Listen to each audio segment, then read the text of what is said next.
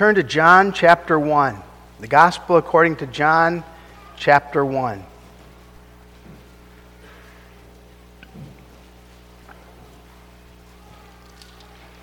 We read the first 18 verses. We take as our text verse 14.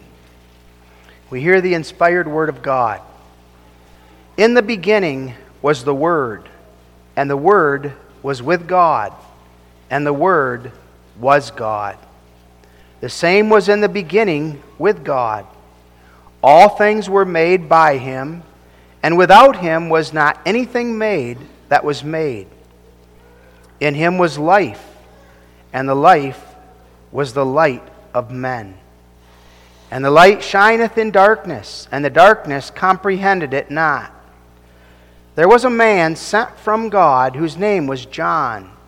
The same came for a witness, to bear witness of the light, that all men through him might believe.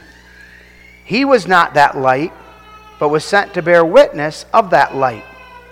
That was the true light, which lighteth every man that cometh into the world. He was in the world, and the world was made by him, and the world knew him not. He came unto his own, and his own received him not. But as many as received him, to them gave he power to become the sons of God, even to them that believe on his name, which were born not of blood, nor of the will of the flesh, nor of the will of man, but of God. And the Word was made flesh, and dwelt among us. And we beheld his glory, the glory as of the only begotten of the Father, full of grace and truth. John bare witness of him, and cried, saying, This was he of whom I spake. He that cometh after me is preferred before me, for he was before me. And of his fullness have all we received, and grace for grace. For the law was given by Moses, but grace and truth came by Jesus Christ. No man hath seen God at any time. The only begotten Son, which is in the bosom of the Father, He hath declared him. We read God's word that far. May God bless His word in our hearts. We take, as I stated, our text from verse 14. And the Word was made flesh, and dwelt among us. And we beheld His glory, the glory as of the only begotten of the Father, full of grace and truth. Beloved in our Lord Jesus Christ, the coming of Jesus Christ in the fullness of time is presented here in John 1 as the dawning of a glorious light. John approaches the incarnation differently than the other gospel narratives. The other gospel narratives speak of the babe being born in a manger. Not John. John speaks of light shining in the midst of darkness, the true light. Think of a house where all of the blinds are pulled down. They're all closed. And it's dark. It's dreary in that home. But then someone goes into the house and goes from room to room, opening up the blinds. And as a result, light begins to filter in through the windows. And pretty soon the darkness is dispelled, and the brightness of the light illuminates that home. That's the wonder that is being spoken of here. In the midst of the darkness of sin, depravity, and death, God shone a great light that illuminated the world and displayed the greatness of His glory. Zacharias had testified of that wonder of Jesus coming as illuminating the people who were in the midst of darkness. In Luke 1 verse 79, we have his prophecy to give light to them that sit in darkness and in the shadow of death, to guide our feet into the way of peace. If it's dark, we can't see the way to go. But the light shines, and now because of that light illuminating our pathway, we're able to see the way that we're able to go. The truths of God and His glory, when made known to our hearts, shine with a brilliance that removes the gloom, it takes away the sorrow, and it strengthens us and illuminates the path that we're to walk on. We feel that gloom and that sorrow within us. There are physical afflictions of the body that weigh on us, that keep us from doing the things that we want to do. And as a result, there's a gloom, there's a sorrow that often descends upon us. We feel that gloom sometimes with bouts of depression. We're in a fog. Our minds aren't able to think as clearly as we would desire. And as a result, then, there are times of darkness, times of depression that descend upon us. There are other times when that gloom comes upon us because it feels as though our lives have been ruined. It seems like our lives are a mess. We don't know which way is up, which way is down. We just don't know where to turn any longer in the midst of that darkness and that struggle. In the midst of the darkness that is due to physical, spiritual, emotional struggles, the light, the glorious light of the gospel shone. God sent His own Son in order to dispel that darkness and to reveal the wonder and the greatness of His love and His compassion for sinners. The Word was made flesh and dwelt among us, and we beheld His glory, the glory as of the only begotten of the Father, full of grace and truth. We look at that wonder this morning, noting the glory of the Son. Noting first the wonder, secondly the glory, and then finally the prophet. The Word was made flesh. In the fullness of time, God came and performed the greatest wonder that He'd ever performed by causing His own eternal Son to be born in human flesh. For the sake of the salvation of His beloved church and for His glory, God performed this greatest of wonders. As we read the Bible, we read of all kinds of different wonders. God is a God who performs wonders.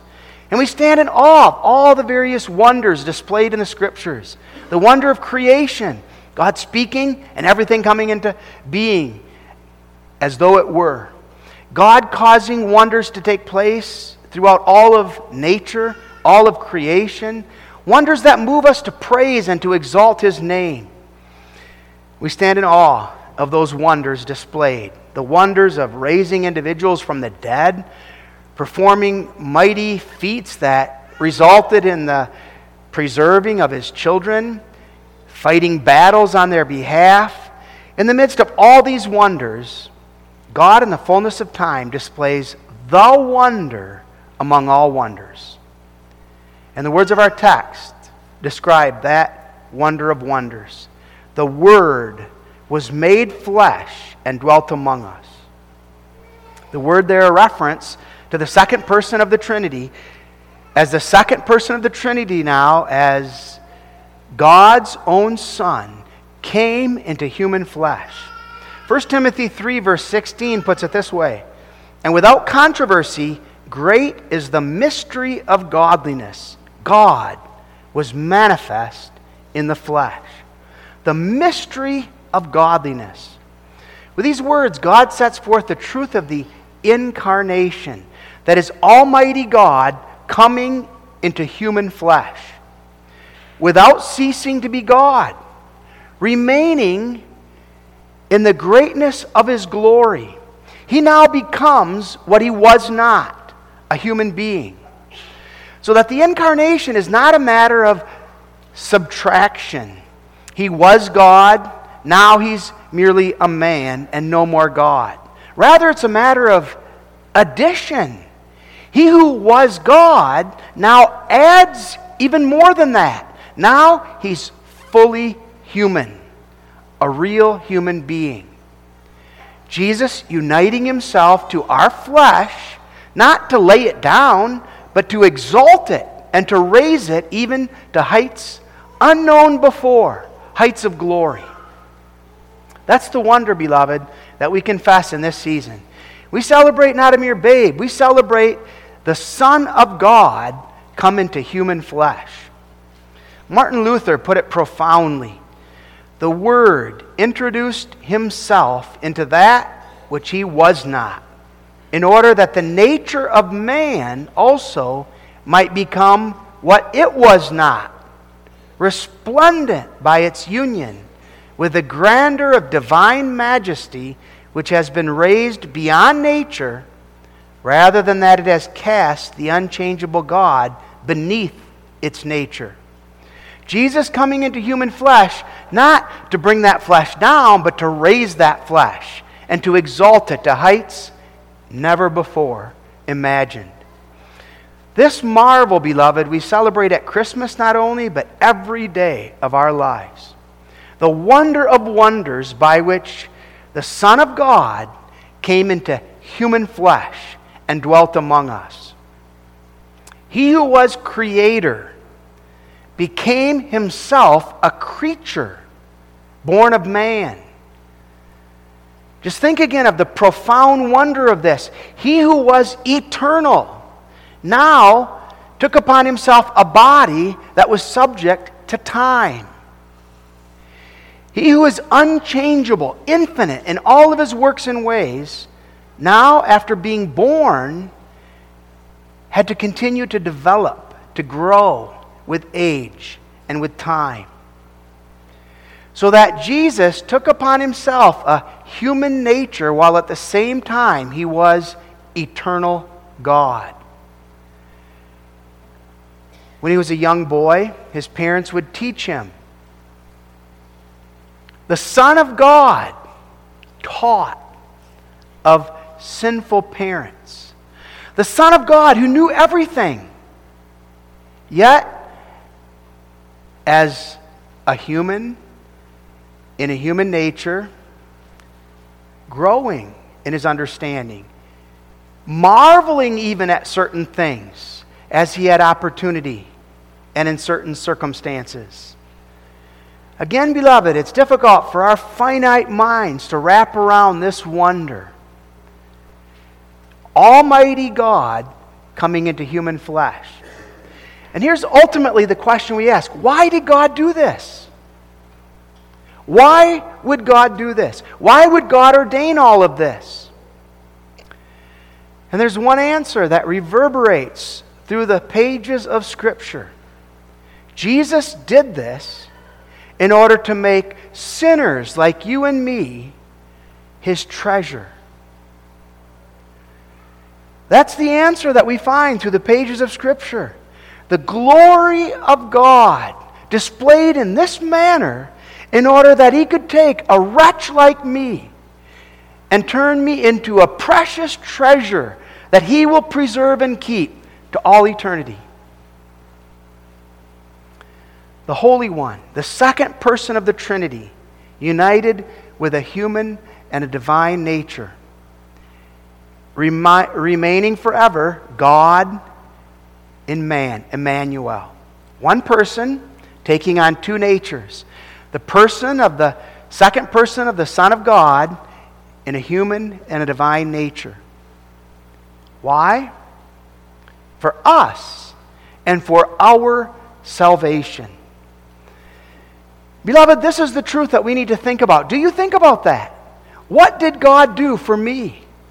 We need to think about this. We ought to contemplate this wonder often throughout the day.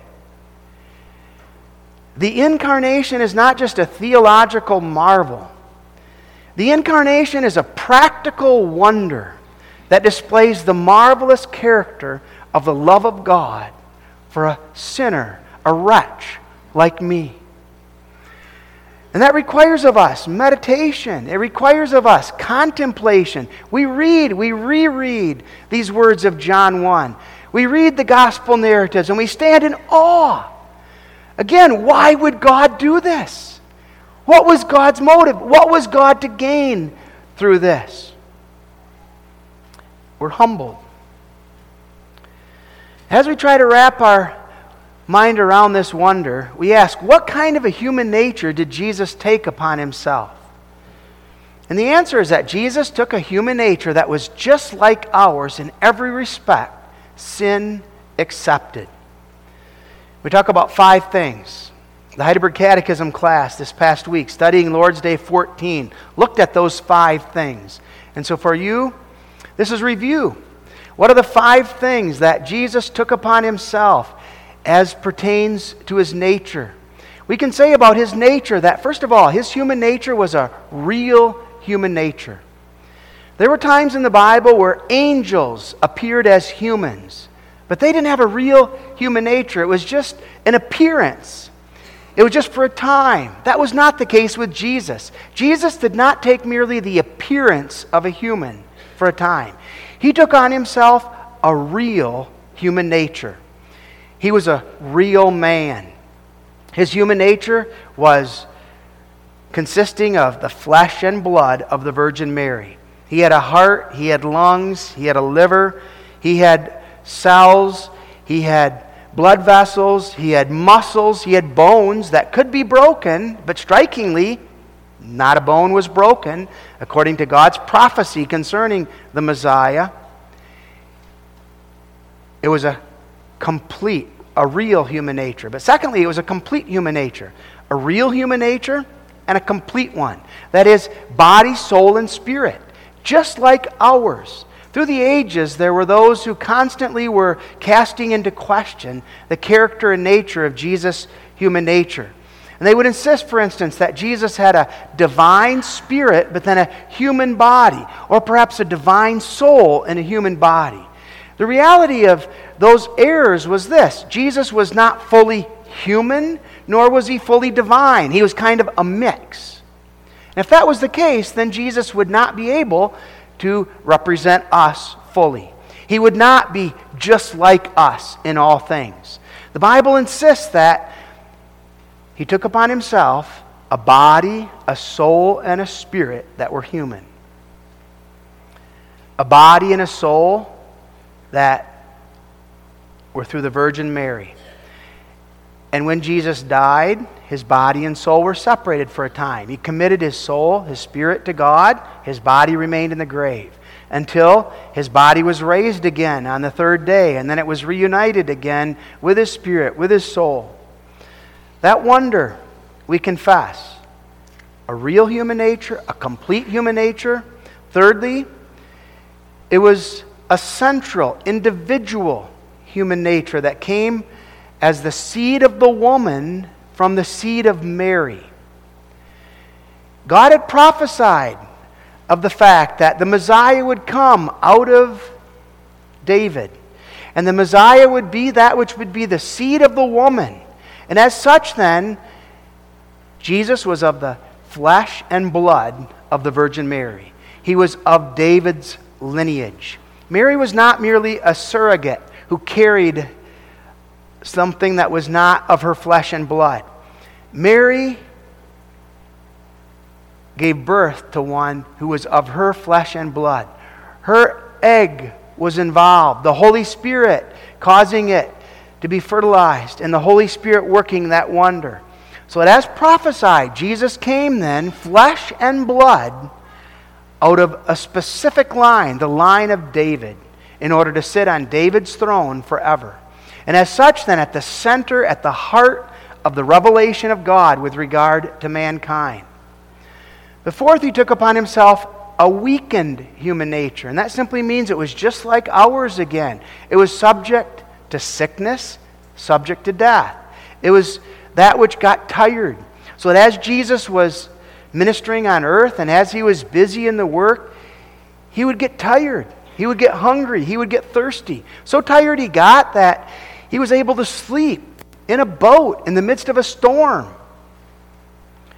Jesus sighed at times. He wept. He was like us in our weakness. Finally, that human nature was sinless. Like ours in every respect, but without sin. No sin. And that made him different from every man that ever had lived. Every single human being that ever lived had a human father. And through that human father, the depravity of Adam was passed on to that one. Jesus had no human father. Born of a virgin, conceived by the Holy Spirit, so that as a human, though he knew temptation, he never sinned and could not sin. There's a marvel there for us too. How is it that he could understand temptation and yet not even be able to sin. He never strayed from the will of his Father. And yet, temptation was real for him according to his human flesh. How was it that he was sinless? Again, his person is the divine person of the Son of God, God himself, and his incarnation by the wonder of the Spirit through the Virgin. How did God work this wonder? Marvelously by the Holy Spirit. The Holy Spirit came upon the Virgin Mary and accomplished this wonder of conception. No human involvement, no human father. And it's important that we maintain that confession concerning the virgin birth. This wonder is necessary, absolutely necessary for our salvation. Jesus came not according to the will of man. He came according to the will of God. And he escaped original sin, original guilt, original pollution by having that divine person within the human and divine natures according to this marvelous wonder. God performing a wonder above all wonders. Salvation is all of God. God performing a wonder that no man could ever have even dreamt of or imagined. And God working the faith in our hearts by which we lay hold upon this. This is the truth of the incarnation. Salvation is of God. And we rejoice in the wonder of wonders that the triune God, Father, the Son, and the Spirit, all together performed this work. Now our text stresses the glory of this wonder. And that's what we want to look at secondly. The Word was made flesh and dwelt among us, and we beheld His glory as the glory of the only begotten of the Father. In what ways is the glory of Jehovah God displayed through the wonder of the incarnation? John talks here about beholding the glory of God as that which was a visible manifestation from an invisible God. We can't see God. God's invisible. But God now revealed something that we could see in order to convey the wonder of His glory. We think about God's glory and the manifesting of that glory. Again, as it's displayed in the pages of the Bible. As we worked our way through Exodus, we noted Moses beholding the glory of God in the bush that was on fire, but it wasn't consumed. And Moses standing in awe of that glory displayed that he didn't even dare look. He saw, as it were, the glory of God in all of its marvelous character. That glory was revealed in the pillar of fire by night. It was displayed on Mount Sinai and the thunders and in the marvelous revelation of God concerning the law. That glory of God was demonstrated at the dedication of the tabernacle, again at the dedication of the temple. So that through the history of the Bible, we see that glory on display, where the heights of glory were manifest and the believers were required to fall on their faces in awe and in wonder. The Transfiguration allowed the disciples that were present there to get a bit of a glimpse, a window into the greatness of God's glory. And we realize that all eyes don't see that glory. That glory is a glory that's revealed to believing men and women. God working faith in the hearts of some in order that they might see the absolute greatness and the majesty of God, the moral perfection of the being of God, of His holiness, His grace, His truth. Now, what is it that the incarnation especially manifests regarding God's glory? Thinking upon this and pondering on it, two things especially stand out. God's glory is demonstrated in so many different ways, but the incarnation especially displays the glory of God in His compassion towards sinners. And secondly, it displays the glory of God in the condescension, the humiliation of the Son. Especially in those two ways, we see the glory of God on the foreground here in the incarnation. First of all, the Father's compassion.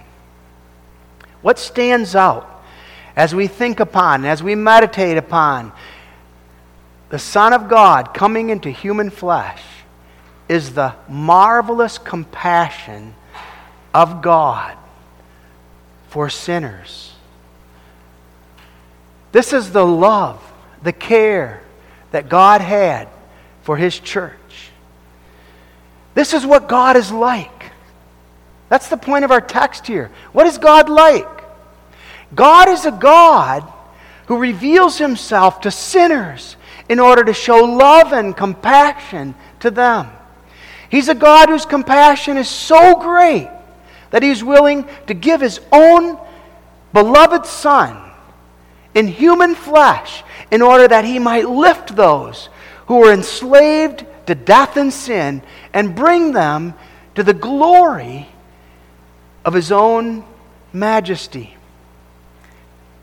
Why, again, did the Son leave the bosom of the Father in order to come into human flesh? Because of His tender compassion for those whom the Father had given Him. Why was the Word sent from heaven down to earth? The best answer we would give is because of God's love, God's grace, God's tender compassion toward that people that He had chosen from eternity and now given to His own Son. How wondrous, beloved! The glory of God displayed in His compassion towards sinners. We're familiar with Lamentations 3, verse 22, a beautiful passage expressing that tender, loving compassion of God. It is of the Lord's mercies that we are not consumed, because His compassions fail not. Our God is a God who's infinite in compassion. His compassion knows no limit. He's tender toward those who are the objects of His love and His pity. His tenderness, His compassion was displayed in the garden when He came to Adam and Eve after they sinned. He looked them up. They had cast themselves already into the hopelessness of sin and darkness. He comes to them and He looks them up in compassion and pity toward them. And He gives promise, the promise of the coming of the seed of the woman. And through the history of the church, what does God do? Again and again, God is showing pity. He's showing tender compassions. He's showing His love and His care toward His church. He knows our weakness. He institutes the Lord's Supper. He institutes baptism, the sacraments, for us in order that we might have something visual, better to understand the marvelous character of His love, His pity, and His compassion toward us in Jesus Christ. The glory of the Lord is revealed in that compassion. And He reveals that compassion also in the manner that He sent Jesus to come to us. How did Jesus come to earth? The Father sent His Son with a towel. He came as a servant. He came in order to serve us. He came to wipe our tears away. He came to comfort us and to minister to us. He came in order to show pity.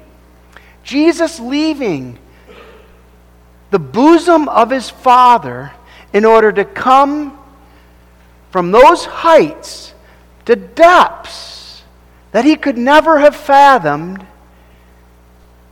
so that He could wipe away our tears, remove from us our sins, and lift us to heights of glory that we could not even begin to fathom. What a compassion, beloved. And the question we ask ourselves is this: do I know this God? Do I desire to know this God? This God of pity and compassion. Do I know this God and the glory and the wonder of His love toward me? and the extent to which He went for me and for my salvation. There's so many times when we struggle. And sometimes we struggle and we find it challenging to see God's hand in our life, to see God's glory, to see God's love, to see how it is that God's directing the course of our life. And then God brings us to our knees. And God demonstrates the compassion, the pity that He had for us. And beloved, this wasn't a compassion without cost. This was a compassion that cost Him His own Son. What glory, what majesty displayed for the sake of His church. And then there's this aspect of it too. How do I judge my life? How do I determine how things are going in my life? Sometimes I'm despairing. I'm filled with sorrows. I look at my life and I think I'm a disaster. I think my life is all in vain. Filled with sorrows, filled with struggles, where do I look? Beloved, don't look at self. Don't look at the things that I've accomplished or the areas I've failed. Behold the glory of the Almighty God and see your value in this wonder. The eternal God of heaven and earth showed His compassion toward me in that He sent His own Son to come into my flesh for me. How are things going? The compassion of my God knows no end for me. Oh yes, there's struggles, there's challenges, there's difficulties.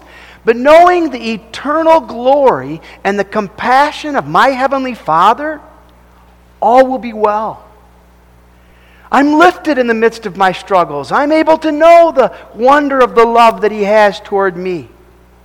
And that compassion is what dictates my attitude. It dictates the answer to the question, how things are going in my life.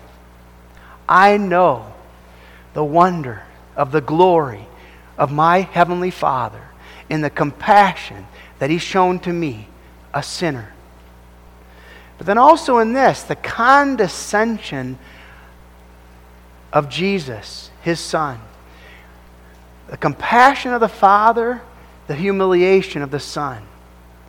He who was God, to whom nothing could be added or taken from, stepped into our flesh.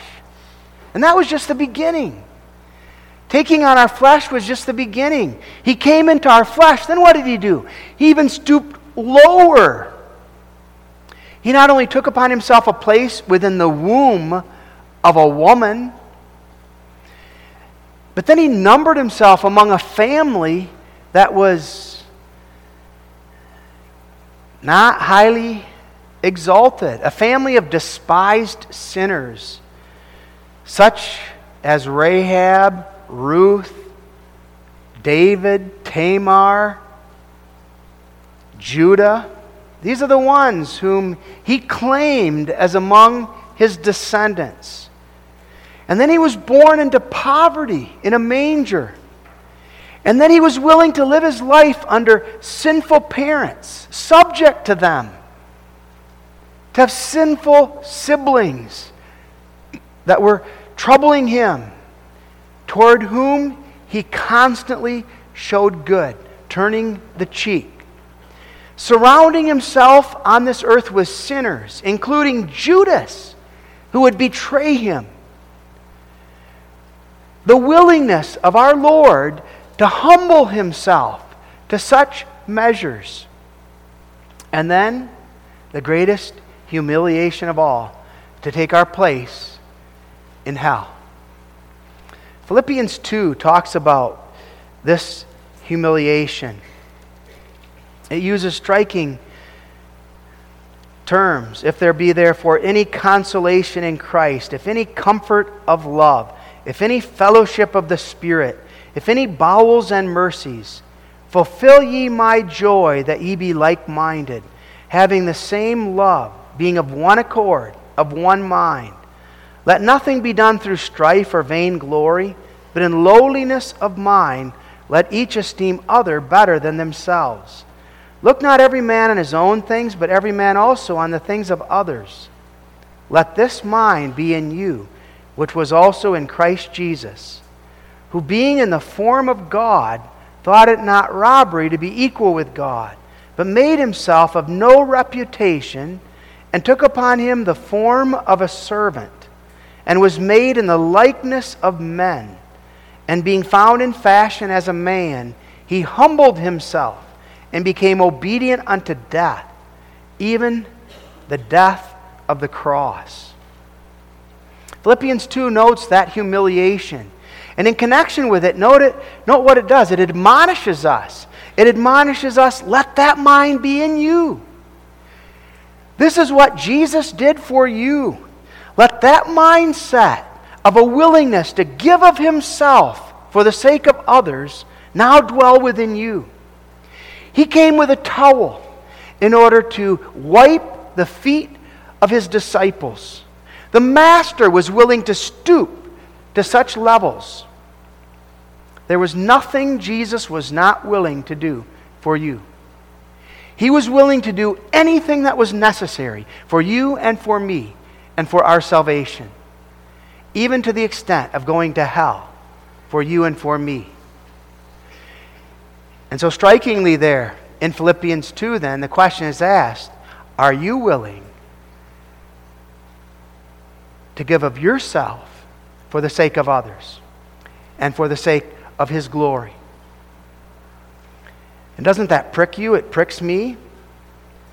How often don't we say, oh, I'm willing to do this, but that? No. I'm not willing to go that far for that one. Forgive that one? Go to that one? Do that for my siblings? I'll do this, but I'm not willing to go that far. To do this for my husband, to do that for my wife, I'm willing to do some chores, but that, I draw the line. I'm not going that far. I won't stoop that low. If that mind had been in Jesus, we would all be doomed. That's not what Jesus thought when it came to you and to me. And God says, let this mind, this attitude that Jesus had, be in you. Behold the glory of your heavenly Father, who had such compassion and pity for you, that he sent his own Son, who was willing to humble himself even unto death in your place. That's glory. That's beauty. That's dazzling beauty.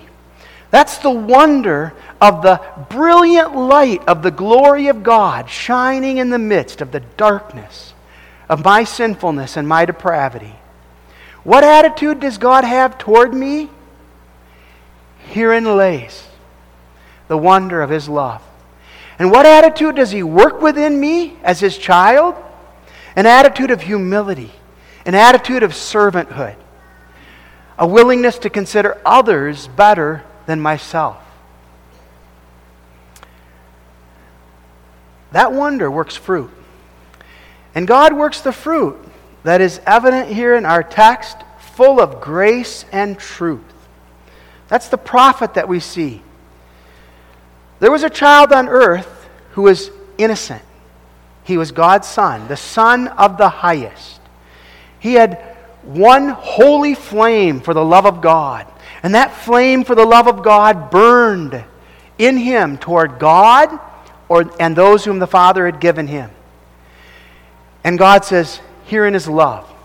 Not that you love God, but that he loved you. And that he gave his own Son in order to cover your sins. In the sight of God, your sins are covered. That's the wonder of God's grace. And that covering is the gift of God. By faith we lay hold on that wonder. And by faith we lay hold upon the greatness of the glory of the incarnation as that wonder that displayed God's grace toward me. I know him. I embrace him in love. And I know his compassion toward me, an undeserving sinner. And I confess then, perfect righteousness is mine. He's covered me with His righteousness. And now I know the fullness of the wonder of His life as that light and that life shines within me. Confessing my sin and looking to Jesus Christ. God gives us to know a grace that far surpasses anything that we've ever been able to show to anyone else. Again, there's no boasting. That grace has been shown to me. And that grace is shown to me in a never-ending manner. That's the marvelous way in which it's expressed here in verse 16. And of His fullness have we all received, and grace for grace. The idea there of grace as a never-ending stream that continues to flow to us in our need. And again, the compassion of our Heavenly Father for us sinners. Not holding us to an account for every sin, but showing grace. Unending grace in the midst of our sin.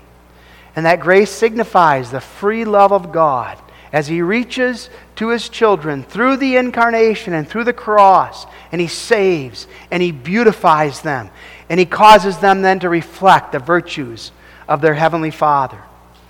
Grace and truth. Truth standing for the reality of the salvation that's in Jesus Christ. In Christ we abide. In Christ we receive from Him that grace. And in Him we grow as the Spirit leads us into the truth and the Spirit reveals to us the wonder and the greatness of that grace. And so, beloved, we who sit in the shadow of darkness have experienced a glorious light. What is your darkness? What is my darkness? Each of us, in a sense, has a different darkness. For some, it's sitting in the realm of the reality of death, as death has touched us in this past year. For others, it's medical issues and struggling with the difficulties and the darkness and the difficulties that are related to those medical issues. For others, it's struggles in the family, difficulties with children, grandchildren, struggles with siblings, with spouses. For all of us, we sit in the experience of the knowledge of our sin and our sinfulness and the shame and the guilt of that sin. Sometimes we're inclined to say, my sin is so great that if others would know about it, they'd cast me out. If my wife knew all my sin, she'd run me out of the house. If my husband knew everything that I was responsible and guilty of, if the church knew what I'd all done, they would never have a place for me. We know the horror of that sin. We know how that sin has enslaved us at times in our life. Beloved, in the midst of our darkness, God shines a glorious light, a light of compassion, a light of pity, a light by which we see the glory of God revealed in that one born in Bethlehem, the Word in human flesh. And we know in Him unending compassion. We know in Him unending forgiveness. We experience in Him the wonder of the truth that's revealed in Jesus Christ. Knowing this God and the greatness of His compassion and love for us, what is our response? To serve Him and to glorify Him forever. Amen. Our Father who art in heaven, work in us the wonder of the incarnation. Not just a theological marvel, but a practical wonder, displaying the compassion and love of the Father, the humiliation of the Son, and working in us that worship and that desire to serve and to glorify Thee. Amen.